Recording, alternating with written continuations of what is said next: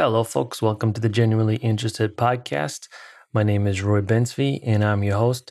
And I want to explain a little bit about the podcast before we start the show this week.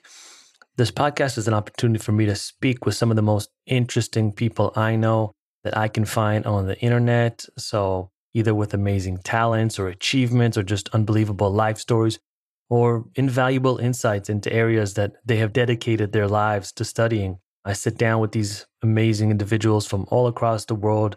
Really, I've talked to people from, Slovenia to the Czech Republic to Australia to countries in Africa and South America, really just all over the world. And I try to ask them the questions that will hopefully help you extract something valuable or learn something new or just get inspired by. And I do hope that you do get inspired by these talks with some sort of a call to action, maybe change something that you wanted to change for a while, or even just enjoy, detaching from the world for an hour and listening to some great conversations. So whatever it is that you get from this, I do hope that you extract something from it and enjoy the conversations. All these episodes are available on all the major podcast platforms, iTunes, Spotify, Google, and the rest of them. You can also find the episodes on my website, which is roybensv.com. You can find a lot of other information about me there as well, from photos to a little bit more insights into who I am, if you're interested. And, you can always go to social media. I'm on Twitter and Instagram. You can find me there. I'm pretty active on both those platforms, although the only ones I have. And I try to post regularly so you can stay up to date. And also be sure to put your email on the website. I shoot emails out with updates, news, any new current information that I have will be sent via those emails and social media platforms. So yeah, make sure you're in the loop. So as promised, this week we have Kelly Starrett back again. Last time we weren't able to cover everything we wanted to cover because he had some prior engagements. This week we covered everything. I mean, not everything. The world's a big place. A lot of stuff to talk about, but we covered a lot of stuff. And maybe we'll have him back again sometime in the future. I feel like I could talk to him for 10 hours straight and we wouldn't run out of topics to discuss. But, it was super insightful, super topical because of what's happening right now with COVID. I feel like we really did cover a lot of ground in this episode. From the leaps and bounds that the fitness industry, has covered in the last 20, 30 years to what is currently happening with COVID and accessibility to training outside and sleep. Who knew sleep was so important? When I was in the Army, I used to sleep for 6 hours. And that was just standard, 6 hours. And they would give you the exact 6 hours. Like if you slept 5 hours and 50 minutes, you'd go to the captain and, hey, I slept 5 hours, 50 minutes. Go sleep for 10 minutes. Doesn't matter what happened. He has to give you those 6 hours. But apparently 6 hours is not enough. You have to sleep 7 or 8 hours or even 9 hours, depending on if you have some back issues, if you have whatever things you have going for you. But apparently 6 is not enough. And I actually had another guest a few episodes ago, Matteo. He's a CEO of 8 Sleep, and we were talking about sleep. So if you want to really deep dive into sleep, go check out that episode. But we did talk about a few aspects that we didn't cover in that episode here with Kelly, which was super interesting. I had no idea about some of the links between Alzheimer's and sleep.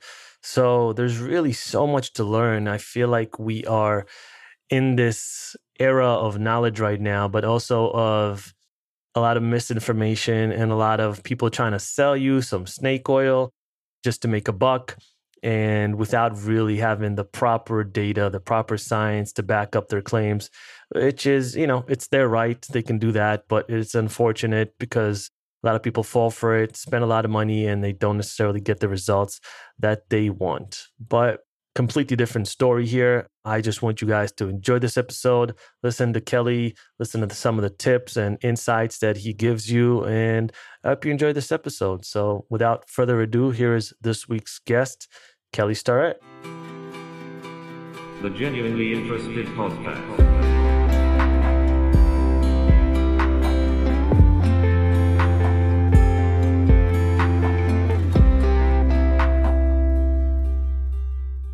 have Kelly back again. We said we would, and I'm happy you're back, man. Holy moly. Thank you so much. If anyone had listened to the first one, apologies. We were ranting. I was ranting, and now we're going to rant part 2. No, that's what we're here for. We want to hear the rants. People are here for the rants, man. As many rants as possible. And for people who can't see, because this is audio, Kelly this is August. He lives in California, and he is in a puffy jacket. And I asked him why, and he said it's because of the wildfires. And I guess the Bay Area is maybe cooler at this time of year. I always thought California is just unequivocally, unanimously hot throughout the year, but I guess NorCal not as much. It is definitely 2 states. So there's SoCal and then NorCal, and the vibe up here. It's foggy, it's rainy. It's basically, you think Redwood Forest where I am. Okay. Are you anywhere near? Oh no, I guess it's far away. But Shasta Mountain. I mean, that's the only place I've been in NorCal. That's NorCal for sure. That's almost southern Oregon. So we're in the neighborhood though. We're in southern NorCal. How's that? That's the third state, NorCal. That's what we call Jefferson, the state of Jefferson up there. I mean, it was beautiful. I was there 7 years ago. I don't think I remember driving from, I believe it was Sacramento to Shasta, was the most stars I've ever seen. I just had to stop. I actually stopped on the side of the road, and it was just pitch black, and it was just so beautiful. I had I went outside of the car and just sat on the hood for 5 minutes, just kind of enjoying all the stars I was seeing. It was incredible. It's a pretty incredible place. And, what's interesting right now is, there are deep pockets of talent in our field, of course, everywhere in the United States and abroad. But there are some really, really bright stars here in Northern California. It's pretty fun. Really? Wow. Yeah. I'll have to come back. I used to be really into mountaineering, and California's got a lot of great mountains. Oregon, Washington, Colorado. So I have to once COVID is over, I'm going to start heading west, doing that again. Well, I think you bring up something interesting, is that not everyone lives in a place where we can access outdoors, and sometimes it's hard to give voice to your fitness. Fitness often feels like an endless black hole of recursive ability, which means I do pull-ups so I can do more pull-ups, so I can do more pull-ups, so I can do more pull-ups, right? Yeah. Versus I do pull-ups because they help my deadlift, and then when I do deadlift well and I pull up well, then I can run on the beach and I can ride my mountain bike. And we live we're at the bottom of this incredible mountain, Mount Tam, which is kind of the little mountain locally in the Bay. Mm-hmm. And yesterday in the afternoon, we went and did a little quick 7-mile jaunt, but there's 800 stairs on this little section of this trail called the Dipsy Trail. We're at the bottom of the Dipsy Trail. And you want to test your fitness, just let me know how your legs do at 700 stairs on the way down, right? So, I think what's interesting, though, is it's easy, I think, for us, or has been in the past, to really fall in love with the gym, because the gym is easy to track. It's easy to see massive progress. You can tell if your bench is going up or going down very quickly, right? But it is easy to lose the narrative of why we're training. We're not training. And look, the gym community is incredible. For a lot of people, if you have kids, you're screwed. If you have a big job, you're screwed. I mean, all you can do is carve out 45 minutes, maybe an hour, go to the gym. But the second you have a little bit more space, we're trying to really get people out to kind of spend those credits again, and then ask, what is the minimum dose I need training in the gym so that I can go become a better athlete outside? So I was going to ask, how are you guys handling COVID right now? Is it? I mean, I don't know what state, what's the mandatory, I guess, regulations that you guys have to apply with, but in California. But do you do everything outside, or do you see people just training less? I'll be honest. I live in Williamsburg, and I love to go in the morning. I usually try to work out in the evening, but in the morning I'll take the dog for a walk, and there's a park here, McCarran Park. And it is jam-packed with people training, yoga, every type of exercise, boxing. They've actually set up boxing bags where people can train.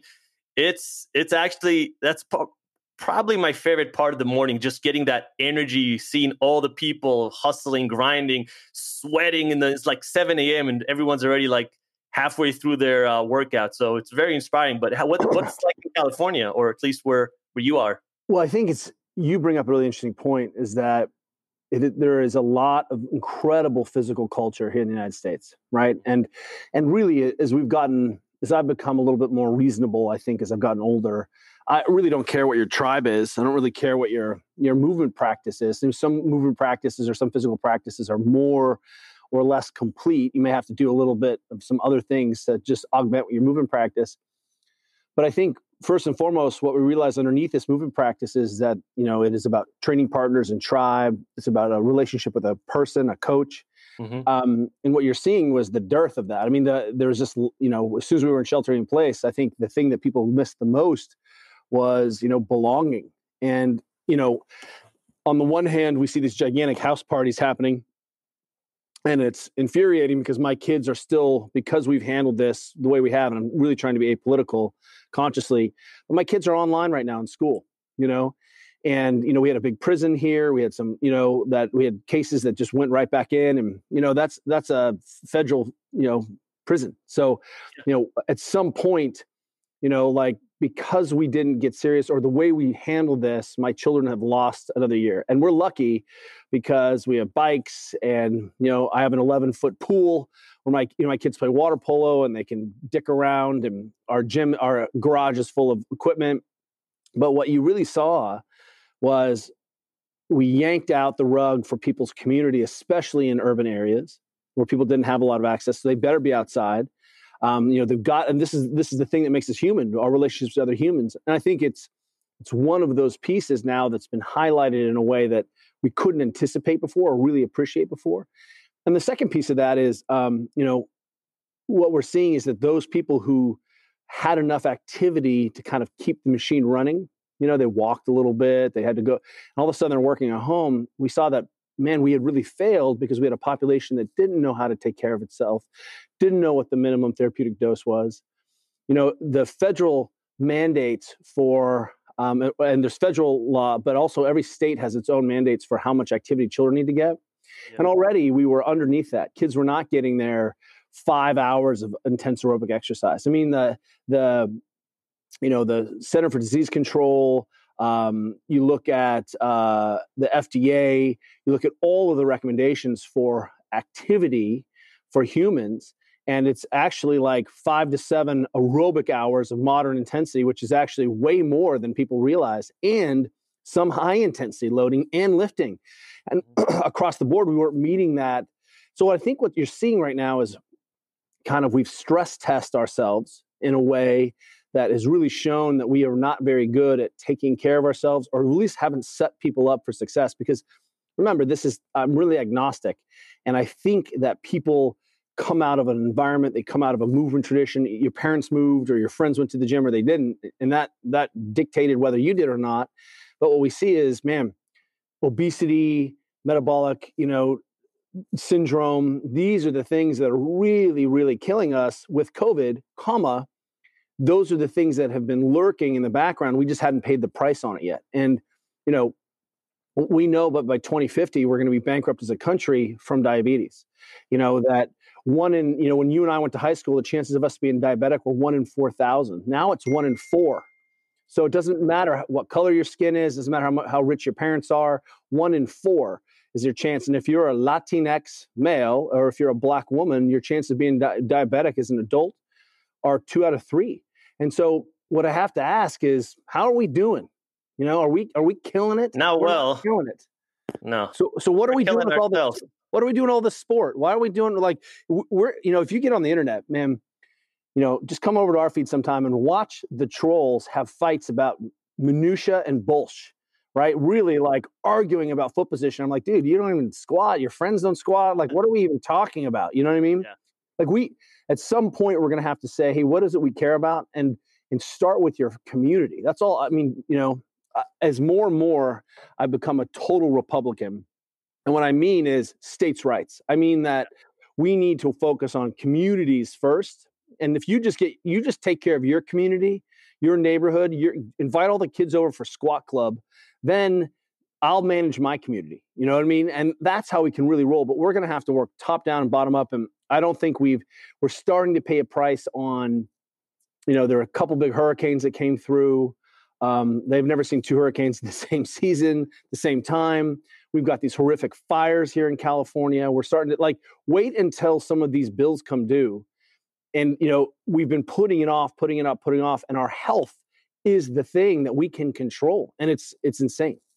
Yeah. So, a lot to unpack. So, when you mentioned trolls, that's a little small point I want to make, but I put out a podcast that I did with Michael Chiesa last week, and he's a UFC fighter. He's a top 10 in the 170 division, an absolute killer. I think he's got maybe 2 losses in the UFC to Pettis and I believe Kevin Lee.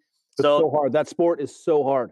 Yeah, straight killer, right? And I put it on, and the trolls just came out to a field day for them. And the comments I was reading from people who probably, and it just seemed like from what they were writing, have never been to a gym or have never put in the work. Like this guy, what you can think whatever you want, but he is one of the toughest, most hardest working UFC fighter. And, he's in the top 10 for a reason. So that's just something like the amount of hate. And I don't know if it's because it's anonymity nowadays and it's YouTube, it's Reddit, it's Twitter, all these accounts, right? You can be pretty much anonymous and write whatever you want. But there is this culture of hatred and on shitting on people instead of celebrating the goodness that they bring, that has just become so prevalent and so, I don't know, it's disgusting. I don't like it. But to what you were, I just want to piggyback off what you were saying earlier.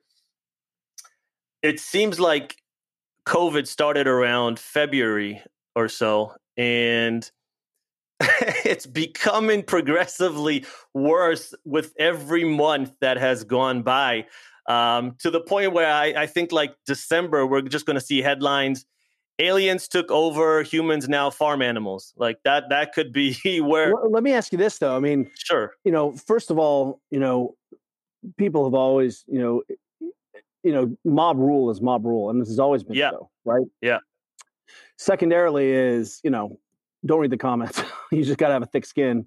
And, right now, I think what you're seeing is that people are just struggling to relate to other people. So, have some empathy and also have a hair trigger on your block. I mean, that, we just don't tolerate incivility on our site, on our web, in our comments. And so if you want to play a game or have a conversation or have a different point of view, absolutely. If you're a dick, goodbye. You don't even get to play. And I was talking with Eric Cressy yesterday. He just mutes everyone, which I think is great because then they can just, have tantrums and no one can see. Yeah. I think one of the things, that we're going to have to talk about with this is, were we farm animals before? Were we living our best selves? The Instagram is very deceiving in terms of seeing all the jacked people and all the weights. You don't see all the work. You see people's best lifts. And, what I want to believe is that, it's difficult for us to wrap our heads around what it is we need to do to be human and to feel happy. And, being presented with some of these highly addictive technologies. And let me just talk about them for a second. Porn, sure. Sugar, serotonin on the internet. I have a 15-year-old kid, and it is a constant battle to pull her phone out of her head. She has to turn her phone in at 10 o'clock. She has to turn it in. And if she fucks it up, it goes in a box and is locked that you can't unlock unless you smash the box. So that's happening across all ages. That's not necessarily teens. I'm seeing it with people in their 70s. And what I want people to appreciate is that it's biochemistry. It's self-soothing. Like how can you compete with that ding? How can you compete with that?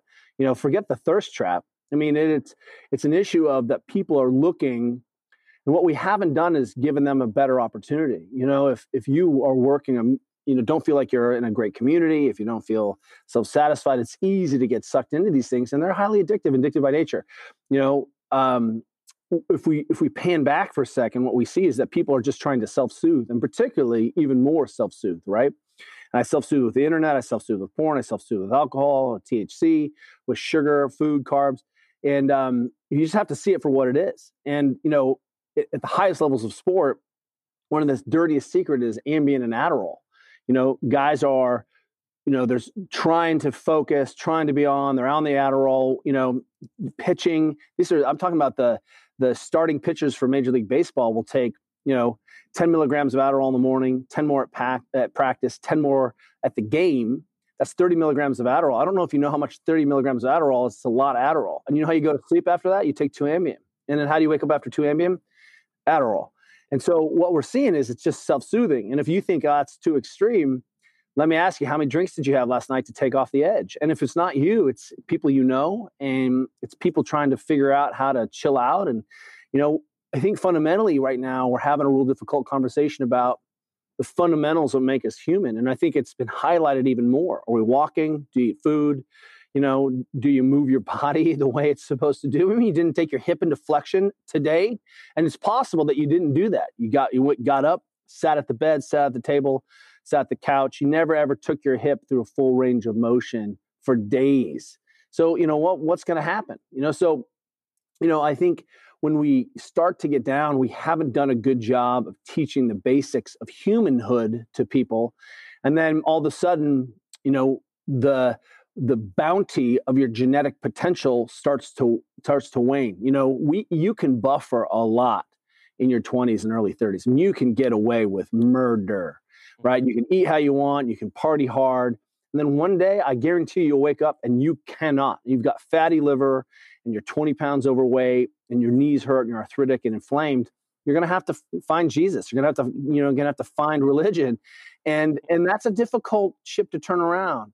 And it doesn't have to be that way necessarily. So I think, I don't want to be doom and gloom, but I really have come to believe, and I think I said this to you, that strength and conditioning and fitness is the way out. Because what we know in strength and conditioning fitness is we have stress tested these ideas around nutrition and performance and sleep, tribe, community, right? And we know if you go drinking, you show up the next day and you suck in the weight room. So we can make that conscious decision that, hey, drinking decreases performance, right? So then I can go into my people who are not athletes and be like, hey, I know you think that drinking doesn't impact your performance in your work, but it does. And it wrecks your sleep and it wrecks your sex drive and you're insulin insensitive. And what I want people to appreciate right now is that we use sport as a lab to talk and find out what works so we have the best expression of human function. So you can feel better and you can live to be 100 kicking ass, right? Then, what I think people don't appreciate that we're using sport as a lab, and instead they see sport as circus and entertainment. And certainly the NFL is entertainment. Well, I get it, right? But simultaneously, the things we've learned working in the NFL, we can apply backwards to the rest of us. BFR, right? Scraping, tool, percussion, all of these ideas, how, basic tenets of how your body works. That's all come out of sport. Yeah. And, when I look at any industry, right, the leaps and bounds we've accomplished in the last, let's say 50 years is astounding, right? Take medicine, take transportation, movies, technology, you name it. We've made leaps and bounds in the last 50 to 100 years, right? Like if you had the flu like 100 years ago, like you would probably die. Or if you had like some spinal injury, they would just leave you out to die. They wouldn't take care of you because they had no idea how to take care of it. Now, I mean, I don't know if you saw this. There's a documentary on Lenox Hill on Netflix. The things they are able to cure, it's almost like science fiction, really. It's incredible. And I'm just wondering how far have we come in the last, let's say, 20 or 30 years with fitness, as far as what we know today versus what we knew back then? Well, if you look at Bill Starr, who was really one of the first coaches and athletes to go into people and teach power clean, bench to, colleges, our university experiences are radically different. And what, I think one of the things that has driven this on some levels, it is have and have not. On some levels, we're still doing elliptical and bicep curl in the squat rack, right? Mm-hmm. They're still selling people pills and fat jigglers. I mean, that bullshit still exists. And I hope some of it dies out, right? Yeah.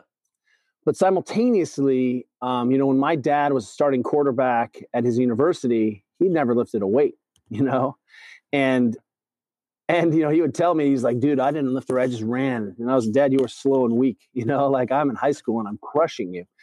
And, you know, um, what I want to say is that if you go into our movement traditions, and I think we really want to make sure we're going back and connecting the dots. Look at the Greeks, look at the Iranians with their crazy clubs, look at the Indians, look at people in India fighting, look at how Muay Thai has been around for a minute. And I think what you'll see is that in these physical cultures and traditions, Kung Fu, Wing Chun, you'll see that there's a lot of instruction about how to move, how to generate force, how to train. And some of this has come out of just even the military tradition. So, one of the things that we can do is not arrive here as modern humans, typical modern humans, and say, like, we figured it all out, or look what we figured out, right? Because we can put a microscope in it. The human being is the most complex structure of the known universe. And the brain is the most complex feature of that known universe structure. But, I want to appreciate that, we talked about Harari last time, right? Yeah. And what I want to appreciate is that we're probably designed to be 110 years old. And now we have theoretically solved the problems of war. War's a choice now.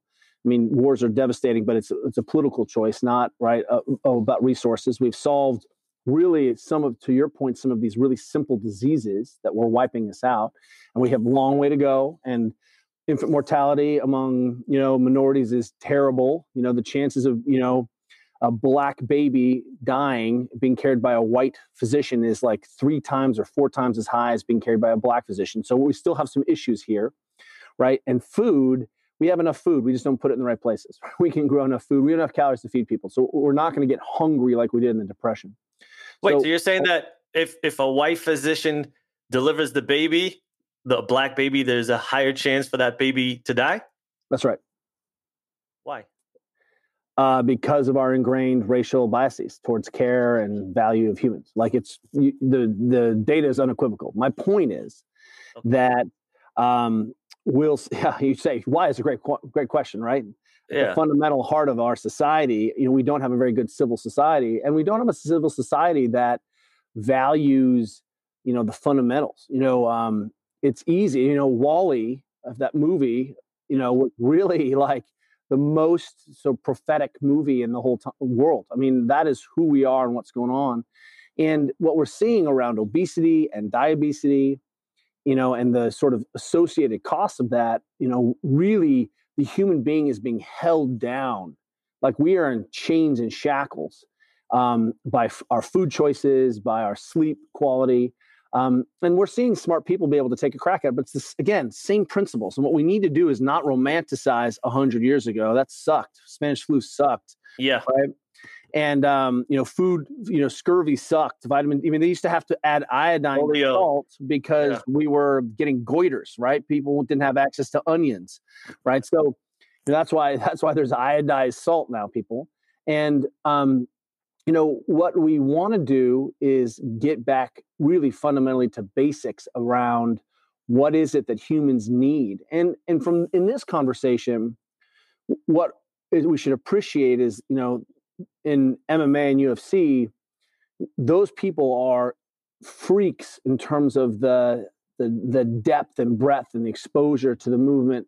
And I would, think about how far we progressed in UFC versus UFC 1 with, sumo fighters fighting Gracie.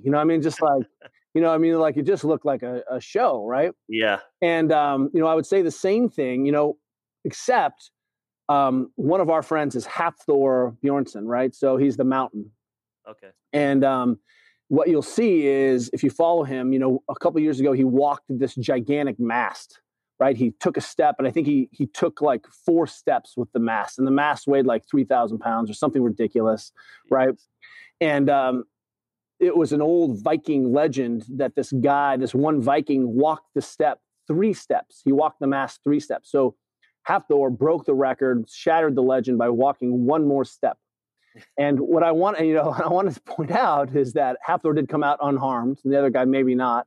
But Hafthor had all the advantages of being a modern human and every sort of advantage therein, from nutrition to augmentation to PEDs to Yeah. recovery to eating.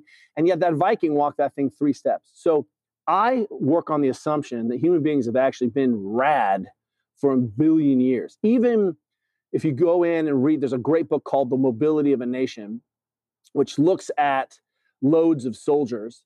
And it's an old little kind of book, was written by a Marine who was trying to figure out why guys were carrying 100 pounds and why, at D-Day in Normandy, they were drowning because the fear hit them and they couldn't get out of the sand with their huge loads on their back. And part of that is that he goes in and does this deep dive into the martial traditions of the Prussians and even Napoleon. And Napoleon's, head of military would say, he's like, soldiering is in the legs. And the Prussians figured out at this temperature, you can march this far. And at this temperature, you can march this far. And so if they figured that out, how many years ago, in this Prussian military, I'm telling you, we have been obsessed with going faster and lifting more and being more rad for as long as there have been humans. But the difference was we didn't have access to our whole society to that information. I think that's what's crazy. If you grew up in a tradition where you wrestled and did some Olympic lifting, you're a savage, But some of us did not grow up in those traditions. But now the advent of CrossFit and kettlebells everywhere, I mean, everyone knows how to Olympic lift a little bit. Everyone can power clean. Everyone can snatch a kettlebell. It's just crazy, sort of the democratization of some of this information. Now if you drop into a fitness class, I mean, I put in like classic quotation marks, you're seeing people use equipment that was only used by Olympians in track and field and maybe, Olympic lifting just 20 years ago. Yeah. Yeah. It's crazy how, I feel like all the records that were ever set pretty much are constantly being broken, like Olympic records, or take any sport, like records are constantly being broken because our athletes are essentially becoming more superhuman with every year that passes. The one thing that blows my mind is, I believe it was 98 or 99. There was a Moroccan runner and he broke, and I think he has the fastest 1 mile that anyone has ever run, and it's like 3 minutes and 46 or 47 seconds. And no one has broken that record in 21 years, which I find kind of insane because every other record has been broken in the last 21 years. Like every record that's been set by anybody doing any sport has pretty much been broken and keeps, being broken by superior athletes as the generations go by. Well, I think what you're seeing is there are mutants amongst us. Yeah. And I think how many latent mutants are there that never got picked? If all your DNA, especially your mitochondrial DNA, is from your mother, right? Mm-hmm. Your mitochondrial DNA is from all your DNA. And all of a sudden, you have to realize that, that potential just lay dormant in a bunch of people. So the story of Unbroken, right? Zamparelli is, he's an Olympian. He's shot down, survives the raft sets the record for the most time spent on a raft starving, then gets captured by the Japanese, is tortured, right? It's an Angelina Jolie movie and a great book, Laura Hildebrand. And he runs like a 402 or 403 mile, right? Then after all of that shit, all of that torture, all of that gnarliness, fractures his ankle, comes back and runs a 404 mile. So he wasn't training, he was starving to death, right? Yeah. And yet his latent capacity is still there. And what I want to, point out is just that, think about the implications of that. Yes, I'm sure if he had access to all of the technology and all of the recovery systems and all the modern training, we've gotten better. But the knife is sharper. The knife isn't better, right? We've just made the knife a little bit more sharp. I mean, people have been extraordinary and doing extraordinary things for a long time. And, if you don't believe me, I recommend that you go check out Natural Born Heroes by Chris McDougall. And what you'll see is that the Cretans, single-handedly frustrated the Germans. How? Because they could cover 20 or 30 miles at night in the woods on no food.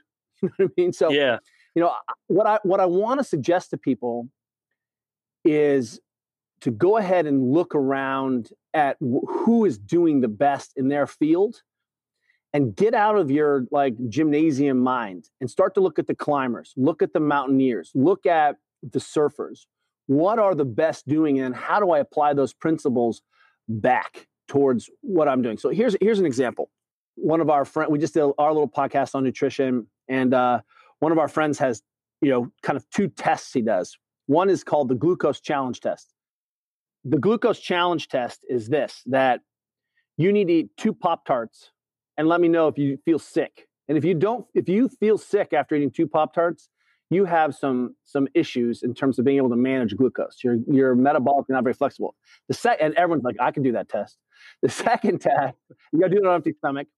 The second test is don't eat for 18 hours and let me know how you feel. If you get hangry or weird, you also have problems, right? And so what we're seeing is, man, we have become so, precious. Our friend Laird Hamilton says, if you go out and bonk while we're out in the ocean doing big stuff, you're a liability. And likewise, if you eat a hamburger and get diarrhea and your knuckles swell up, you're also a liability, right? You need to be a dynamic human being. And one of our friends is a guy named Jimmy Chin. He's the climber who did Meru. Love Jimmy. Yeah. Right. So Jimmy's an old friend of ours. He did Free Solo, if you guys haven't seen that documentary about Alex Honnold. And one of the things that they talk about in Meru is that they're doing this crazy climb. They get trapped in some snow avalanches, but they decide to go on, right? They're going to try push for the summit after 4 or 5 days. They're basically running out of food. They get 100 meters from the top and they can almost see it, but they realize they're going to have to spend the night and they're starving. So they abandon, they down climb. It's a 4-day down climb, 4 days. And each day they get a third of a Cliff Bar. So that's what they had to eat, a third of a Cliff Bar. They share one Cliff Bar for 3 people for 3 or 4 days. They get to the bottom and they think all of their food is there and they're stoked, but their food is buried in 12 feet of snow. So they still can't eat.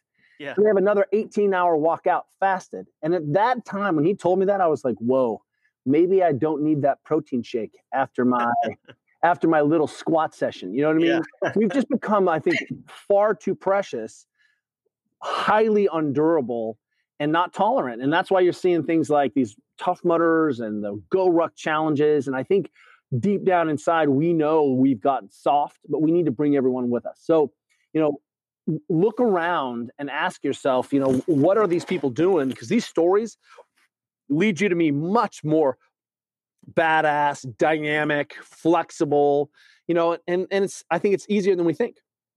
Yeah. And, there's a documentary I watched maybe like 3 days ago. It's called Rising Phoenix. It's on Netflix.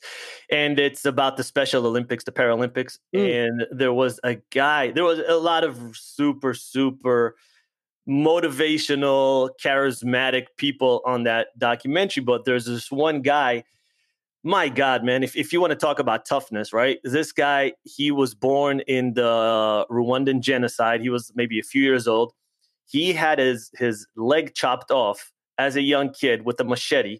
He watched his mom died right in front of him. He lived in a orphanage in the country for a few years. No one was taking care of him. He was like, I didn't have, no one was giving him prosthetics, the right amount of care or attention. He was basically a homeless kid, and he could put his head down at night in this orphanage. Somehow managed to get to France and create a whole life. And now he is in the Paralympics, right? He is one of the best jumpers in the world in his category. And he's like a well-dressed guy. He talks well. Like he overcame so much, right? Like racism and all the stuff that came when he moved to a new country, all that stuff. And he's just sitting there calm, collected, just telling his story. I was like, God damn, man, like people here complain about the littlest things. And meanwhile, the people who really came from dictatorships and went through the hardest things, they're usually the ones that are the calmest because they know what evil the world has. And I just feel like here in this country, like you said, we're just too protected. There's helicopter parents from a young age, and every little thing that is annoying to us seems like it's the end of the world. And we just need to become a little bit tougher. But also to another point that you made earlier, I feel like if there is like the US has all the credentials as far as we have the best facilities, the best scientists, the best coaches. We have, programs that are dedicated to making the best athletes. We have all the funding to back up those athletes from a very young age. And you have all the biggest sports leagues. So there's somewhere for it. Doesn't matter what sport you're doing. There is a league where you can excel and accomplish the stuff that you want to accomplish and make money off it. But the majority of the world doesn't have that. So, if you look at Africa, they're probably some of the best athletes in the world, but there's no facilities, there's no money, there's no sports leagues to get out of those areas and to, be able to compete and break records it's unfathomable to, 90% of the people there. And I just wonder, like, if we were able to tap into all the potential that the world has, not just, the US and Europe, like, what would we be able to see? I think one of the things we should be thinking about is how anti-fragile we are as people, and actually how really robust we are. And what's interesting is if you pan back and look at the number of orthopedic injuries, or I don't know if I use this example, but one of our friends is a doctor named Dr. Nick DeNubili, who has been on Presidential Physical Fitness Council. He's chair of the American Academy of Orthopedic Surgeons. He's a savage. He's been around for a minute. Mm-hmm. And one of the things he does is done a lot of teenage athlete ACL reconstructions. And one of the things that he talked about is he would, on all of his athletes, he would start the drill by hand, right? Hand turn it. And then he'd pull out the power drill because he needed the power drill to get into the dense bones of the athletes. Their DEXA scans off the chart, and he would break tips and grind through this bone. And now he's able to do the entire hole drilling by hand. It's like soft coconut. So he just peels through the soft coconut. And he's like, what happened to the bones? And what we're seeing is, it's difficult for us as humans to appreciate that, the environment in which we existed. We did a lot of sitting on the ground. We carried around shit on our shoulders, right? We threw things, and really we did a lot of walking. Like those are the things that made us human, not running, not sprinting. I mean, of course we can run. Of course we have a big toe, I'm not saying we don't run, but those skills predominantly are the things that makes us human beings. And what's amazing is it's difficult to appreciate that the hard and fast rule about the body is use it or lose it, right? That's Wolff's law, Julius Wolff talking about the bones in the 18th century. Yeah. And he noticed, and we know now is bones have a piezoelectric charge. That means they're crystalline, and when you flux crystals, they make an electric charge. That's how you spark your barbecue, right? You push the button and it sparks. Yeah, because you're flexing some crystals in there. And when you flex those crystals, but the signaling from the electricity is why the osteoblasts come in and rebuild your bone and remodel your bone. So if you don't flex the bone, you don't get the signal to bring in that osteoblast. And check this out.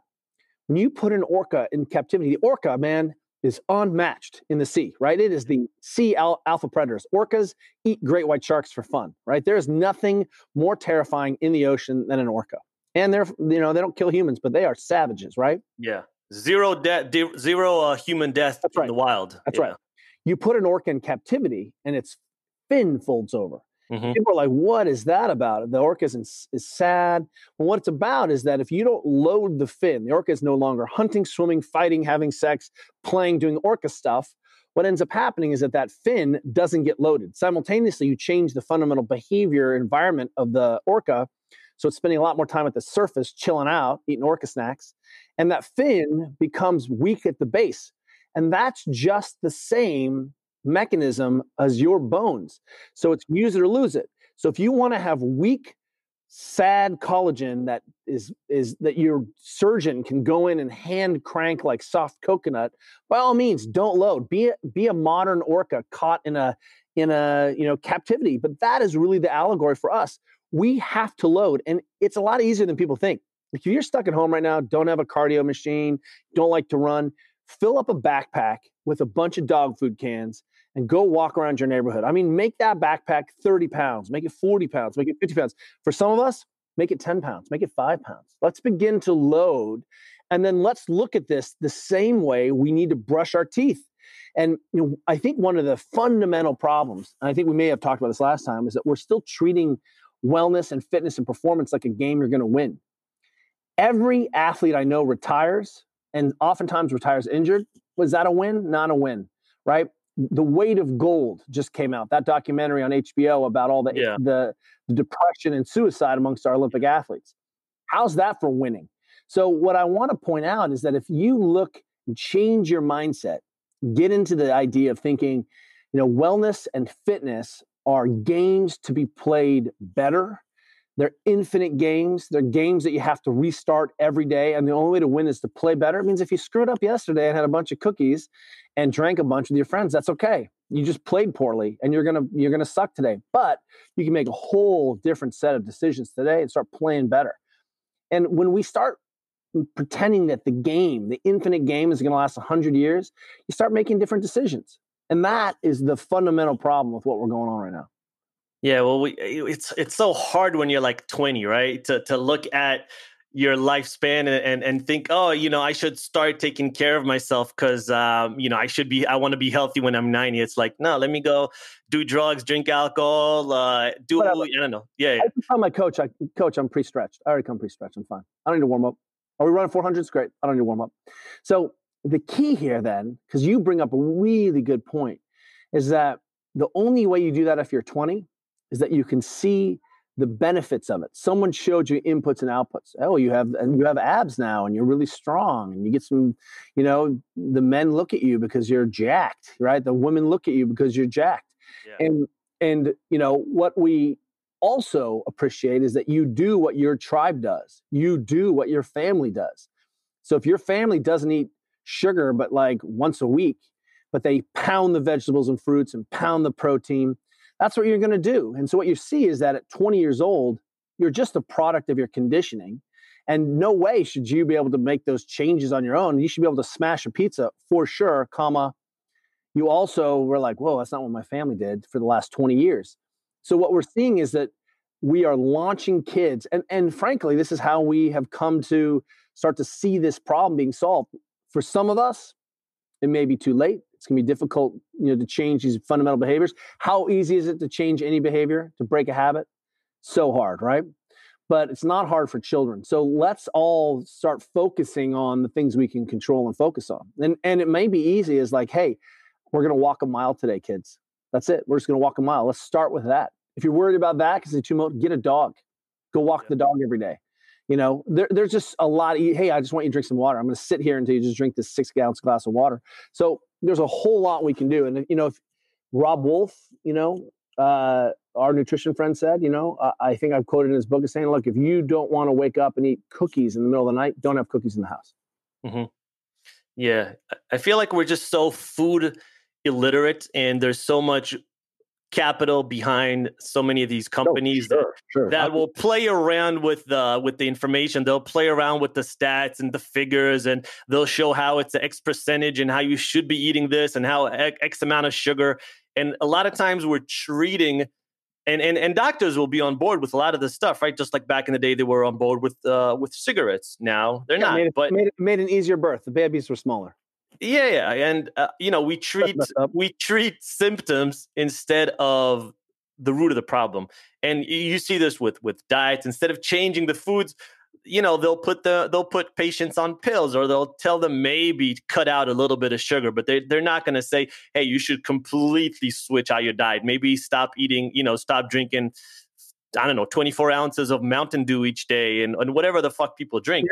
But it's more reactive than preventative. And I think you bring up a really good point, is that taking things away from people is difficult to do. Don't do that. Especially in the US with, people keep like, oh, my freedoms, like, you're not going to tell me what to do. And it's like, I'm not telling you what to do. I'm trying to help. Open the box. Don't open the box. What's in the box? I don't know, but don't open it. Why? What's in the box? So what we feel like is we don't try to get people to cut out things. We try to substitute things or add in. So let me give you a good example. One of our friends is a woman named E.C. Sinkowski, incredible coach, but she has the 800-gram challenge. And the 800-gram challenge is this. I want you to eat 800 grams of fruits and vegetables, canned, frozen, fresh, doesn't matter. You just can't eat dry, but just eat 800 grams of apples today and tell me you're hungry. Like that's a 1.7 pounds of apples. And you're gonna burn out of that. So go to carrots, go to blueberries, like all the carnivore MD guys, like I really appreciate that this low carbohydrate elimination diet approach works dramatically for disease. But blueberries are not the limiting factor. And if you think that plants are killing you, dude, blueberries and strawberries are not killing you. That is not the problem, right? Yeah. And they're like, you can get all the vitamin B, vitamin B that you need from eating heart and liver. I'm like, well, who's eating heart and liver every day? I hate heart and liver. So, the issue here is when we start having our friends add in 800 grams of vegetables and fruits a day, any way they want, however they're creative. You want to eat 800 grams of rutabaga and knock yourself out? Yeah. They're so full that there's no room for any other thing. When we then have people try to hit their protein limits, right? Just either like a gram per pound or less than that, even like 0.6 or 0.7, they are stuffed. And I'm like, where's that pizza? Where's that cheesecake now? And you're like, I can't eat it. I'm full. I'm like, yep. Right. So that's really I think it's useful is that if we can constrain behavior, then we get better outcomes. What if we said you can't drive your kids to school? They have to walk. If they live within a mile, they have to walk. You can't drop them off. Man, you're suddenly getting 2 miles of activity and you don't have to do anything. You don't have to coach it. You don't have to program it. We started a walking school bus at our school when there was school here in California. And we would walk a little over a mile to school and a little over a mile back. And a bunch of parents started joining us. And this parent came up to us after like 4 months and was like, this changed my life. I've lost 20 pounds. Wow. My energy's back. And I was like, what'd you do? That's amazing. They're like, I just walked to school. And I was like, you walked 2 miles and you lost 20 pounds? I'm like, I haven't lost weight at all. Like, well, this is not fair. But, the key here is that the body is so robust and so anti-fragile, and it's looking to shed that weight. It's looking for input. It's looking to grow stronger muscles and denser bones. But if you don't give it the input, it doesn't get the direction. And loaded walking matters. Getting up and down off the ground, just sit on the ground. Like, the number one reason I think we said last time you end up in a nursing home is that you can't get up off the ground. That's it. Yeah. And if you're over 70, you fall and break a hip, chances of you dying or go through the roof because, I don't remember if we talked before or after, but I just had 9 days of hiccups, right? Really? I had 9 days since the last time I saw you. Somehow I got caught in some... It wasn't me. It has nothing to do with me. I got caught in some horrible hiccup loop and had to go on meds. I had to go on Thorazine. I had to go on gabapentin. I was just like, man, gnarly. My life was disrupted for 9 days. Couldn't sleep. Just crazy. 9 days of hiccups. And what's interesting is I lost 13 pounds. 13 pounds. Like I'm under 10% body fat, and man, just kicking out the stress, the poor sleep, the chronic diarrhea I had. I was like, whoa, good thing I have a little bit of extra muscle to get rid of, right? Yeah. I think Matt Vincent was here. I've been riding my bike a ton. I've been lifting a ton. I was like 242 down to 230, right? 229, and some of that, of course, just water weight, what if I am a small woman or a small, frail old man? Do I have 10 pounds to give away of skeletal mass? No, I do not.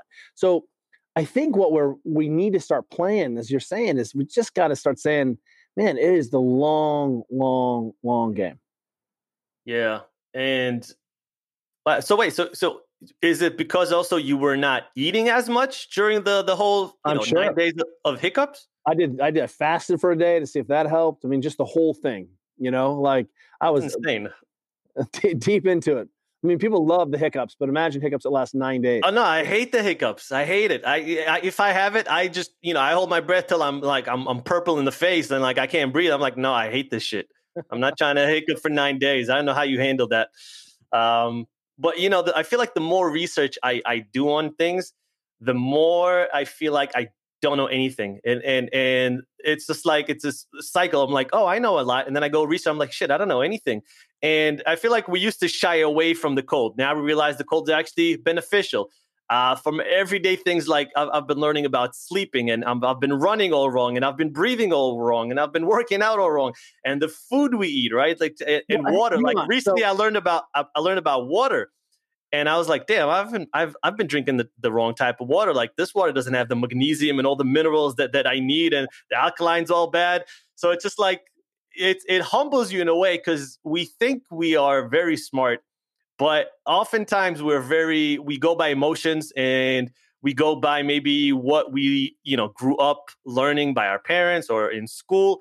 And that's kind of where that ends, because you have life, you have a job, you have a career, you have kids. You don't really have time to go into every little thing and research it. So yeah, first of all, there's an idea there we call stable compensation. So the physiology and also all of the movement traditions point at specific ways to move. So when we teach the highest expression of a movement. We can go into gymnastics and Olympic lifting and yada, yada, yada, right? And the idea here is that when we teach not compensation positions, we teach the fullest expression, which is more difficult, takes more skill, more time. You're going to have to get into your range of motion instead of just doing more work, because that's what we're laying on, instead of looking at this as being skill-based, right? So, but we see that people are missing all of their ankle range of motion.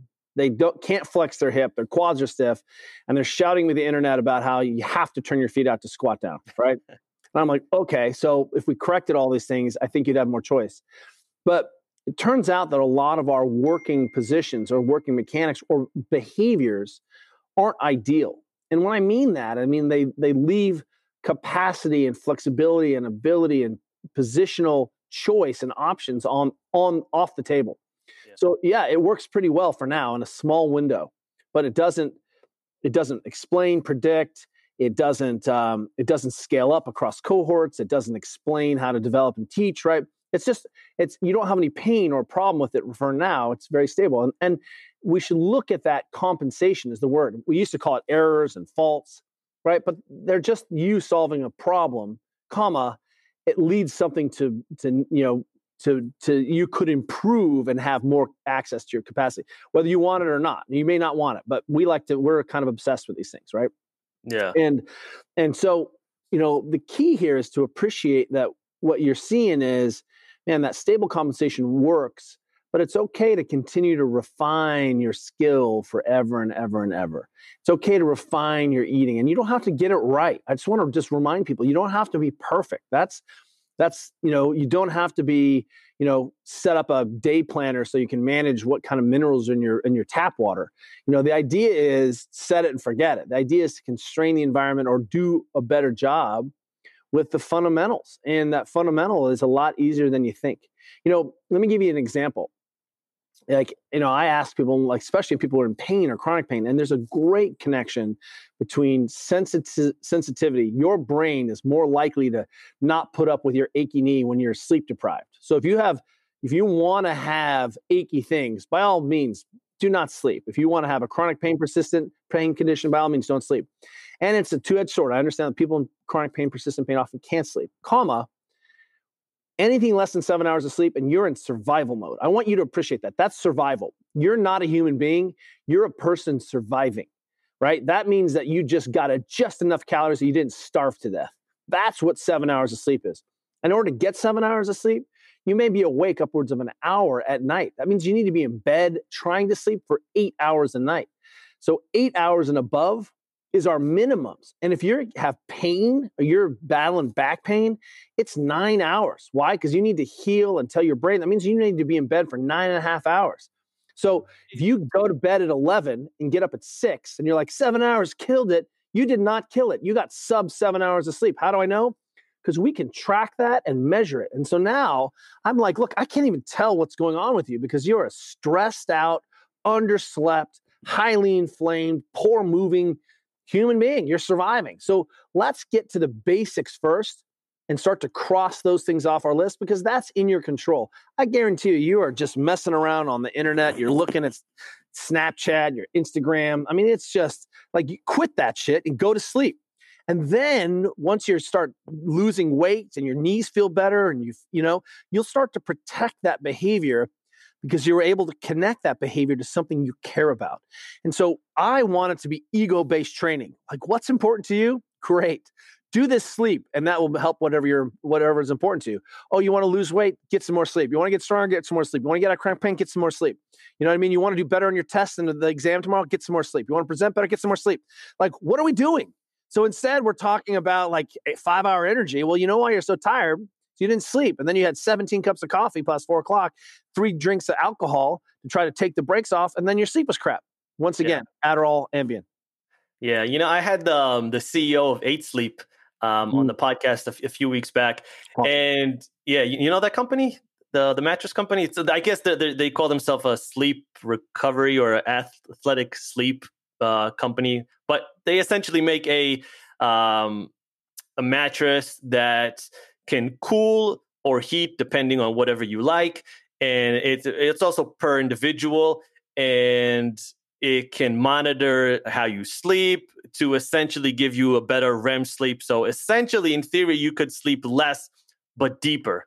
I think that is the final destination for them. But he basically said that sleep is one of the most important things for athletic ability and recovery, especially recovery. Dude, let's talk about your brain. You cannot clear out all of the toxins and build up in your brain unless you sleep. That's when your brain washes itself. So want to know why we see Alzheimer's and stuff going through the roof? One of the reasons is we don't sleep. Never put that together. So really? Yes. Oh, shit. Dude, yeah. So the key here is, look, sure. Let's pretend that you work a split shift. You can't control sleep. Let's pretend you have a newborn. Boy, your sleep is suck. Let's pretend that I'm standing in front of the Marine Aviation Weapon Tactical School and I'm like, everyone, sleep more. Good talk. And everyone's like, what the hell? All we have time for is 5 hours and 45 minutes of sleep. Yeah. So that's when we're like, hey, let's not worry about how much sleep you get. Let's get to control the quantity of sleep, right? The rest of us, if you don't have a baby at home or you don't have the hiccups or something's going on, right? You can control this. And that's really where, I think one of the amazing things about COVID is that suddenly there's a dumbbell shortage and you can't buy kettlebells. Yeah, I've been trying to buy them. I can't buy them anywhere. I know. And what's great is maybe we'll keep a kettlebell in the kitchen for the rest of our lives, right? Yeah. That, these are my, like you have a bug out bag for fires. You're ready. It's your go bag. You got your shotguns and your clothes and your family albums and you grab your kettlebell and because that thing's precious. But the idea is, my doctoral work was looking at barriers to adherence. What keeps people from doing what they say they're going to do or they know they need to do. And it turns out the more steps you put between someone and an actual behavior, the less likely they are to do it. Once again, you can see why I'm all about constrained behavior. Like, I don't want you to have to make a choice. If your kettlebell's in your kitchen, it's easy to get some swings in. Does that make sense? You don't need to warm up. Just do some swings. Yeah. I do 10 swings with a 35-pound kettlebell, and you're not going to die, right? And then every time you see it, be like, oh, hey, swings. Hey, I should do some soft tissue work. Oh, hey, I'm in the living room. My roller's right there. So the closer we can get to getting people to not have to drive or go somewhere or create some kind of crazy motivation, people are working their asses off. I really mean, hats off to people who are, especially at home right now, managing their kids' online school, working remotely, trying to shop, trying to take care of their parents. I have a grandma who's 99. No one's been able to go see her because she's like, quarantined in a nursing home up in Washington State. Like, people are stressed. And so my point is, let's make it easier for people, right? We can do this. We can do this. I know we can get out of this, but we're going to mess it up. Yeah. It's humans. I don't know. I feel like back in the day, I remember there were a lot of events and it used to unite countries. And I feel like now big events, especially 2020 and COVID, it's not uniting people anymore. It's not uniting countries. It is dividing countries and it's politicizing everything more and more, thus dividing people more and more.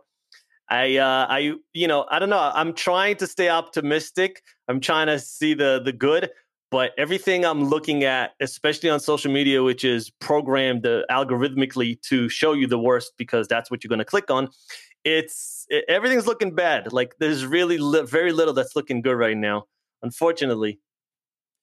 We have a policy that we only point positive. We don't talk about things we don't like on the internet on our channel, right? Yeah.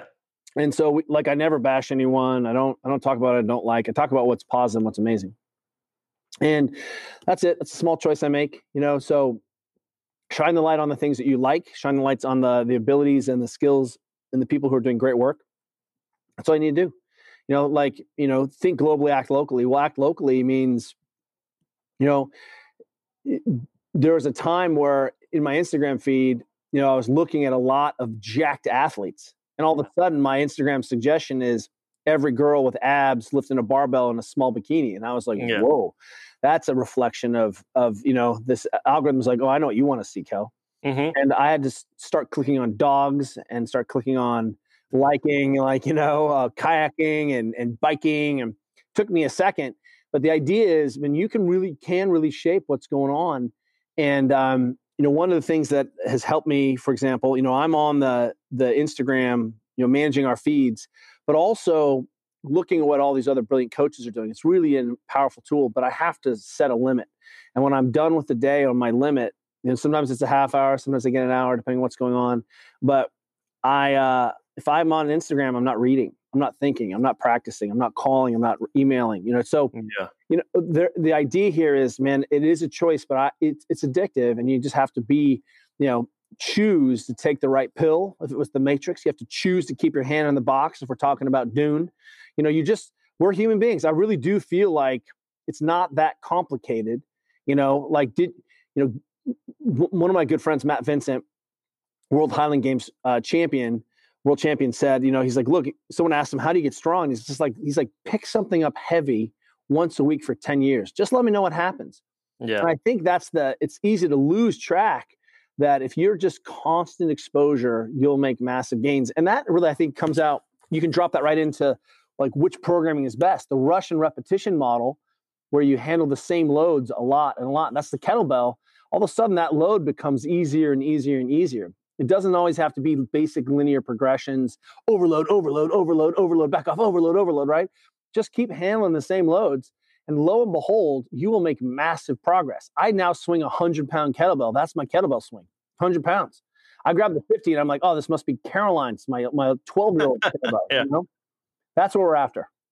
Yeah. I mean, I think education is kind of like, you're taught from a young age how to eat, how much you should eat. Like no one's allowing you to just eat like 3-4 cakes a day, right? Like you try to get on some sort of a regimen. Same with working out. Same with everything is around education and limiting how much you consume certain things. And I feel like social media, it's kind of running rampant. I feel like there should be some sort of a curriculum in schools or in higher education, whatever it is, that explains to kids like, all right, you should really only consume this X amount, and these are some of the pitfalls, and just explaining. It's got to be family. It's got to be a family value, and you got to fight it, and you got to be able to willing to take that fight. The same way you have to say, hey, look, we're not eating cakes, and we're going to get. I mean, look, go to Starbucks and watch the number of gigantic 30-ounce frappuccinos that go out, right? Trenta cappuccino or frappuccino, and I'm like, dude, 100 grams of sugar,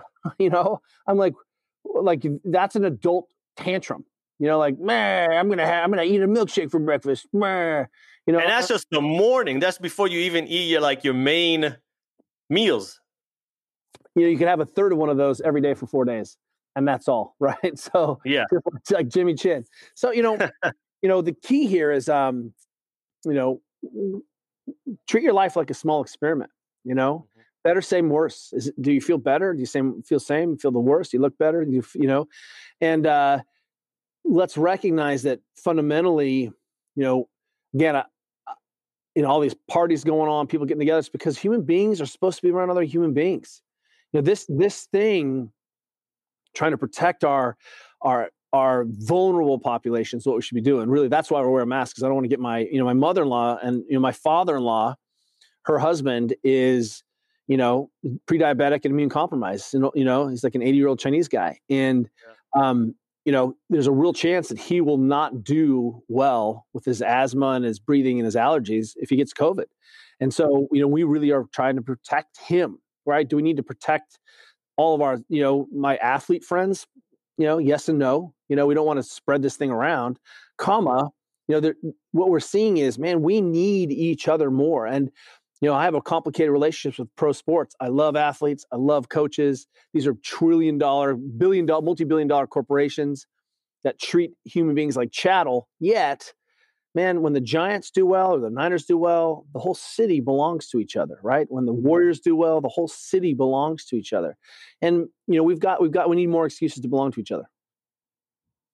Yeah, I think we need to just be a little nicer, a little kinder to each other. And I think we need to invest in our future selves, because that's really the best investment you're ever going to make. I don't care if you're 20, 45, 15. It's unfortunate when you're young, you don't think about it. I didn't. I only started to think that way early to mid 30s. I wish I would have started earlier, but it's the best investment you make. But you started. So yeah. If you only saved $10 a month when you were 12 years old, you'd be a billionaire right now. But that's not how it works. The second you get consciousness, act on it. The second something in your life changes, act on it. I think that's really where we are right now. And again, I come out of a tradition where I think sports and strength and conditioning can really inform us how to have better, more connected lives. Totally agree. Kelly, you're always awesome. It's been an absolute pleasure. I love talking to you. I could do this for another, 10 hours easy, no problem. Thank you so much for having me back on. And if someone got through this second hour, they're just savages. So I appreciate it. And maybe we'll do it in the future. Again, for everyone that is listening to the podcast, you can go to their website. I'm going to link everything in the show notes. There's an app. Go to the app. Everything's going to be in the show notes. Anything else that I'm missing? We need to go to Fat Sal, right? We need to go to some good barbecue out there. Yeah, I don't really eat meat. Maybe like some grilled veggies for me. I'll be happy with that. Done. Easy. Done, man. Cool, man. Well, I want to thank you so much. I really appreciate it again. And man, best of luck out there. Hopefully the gyms will open soon.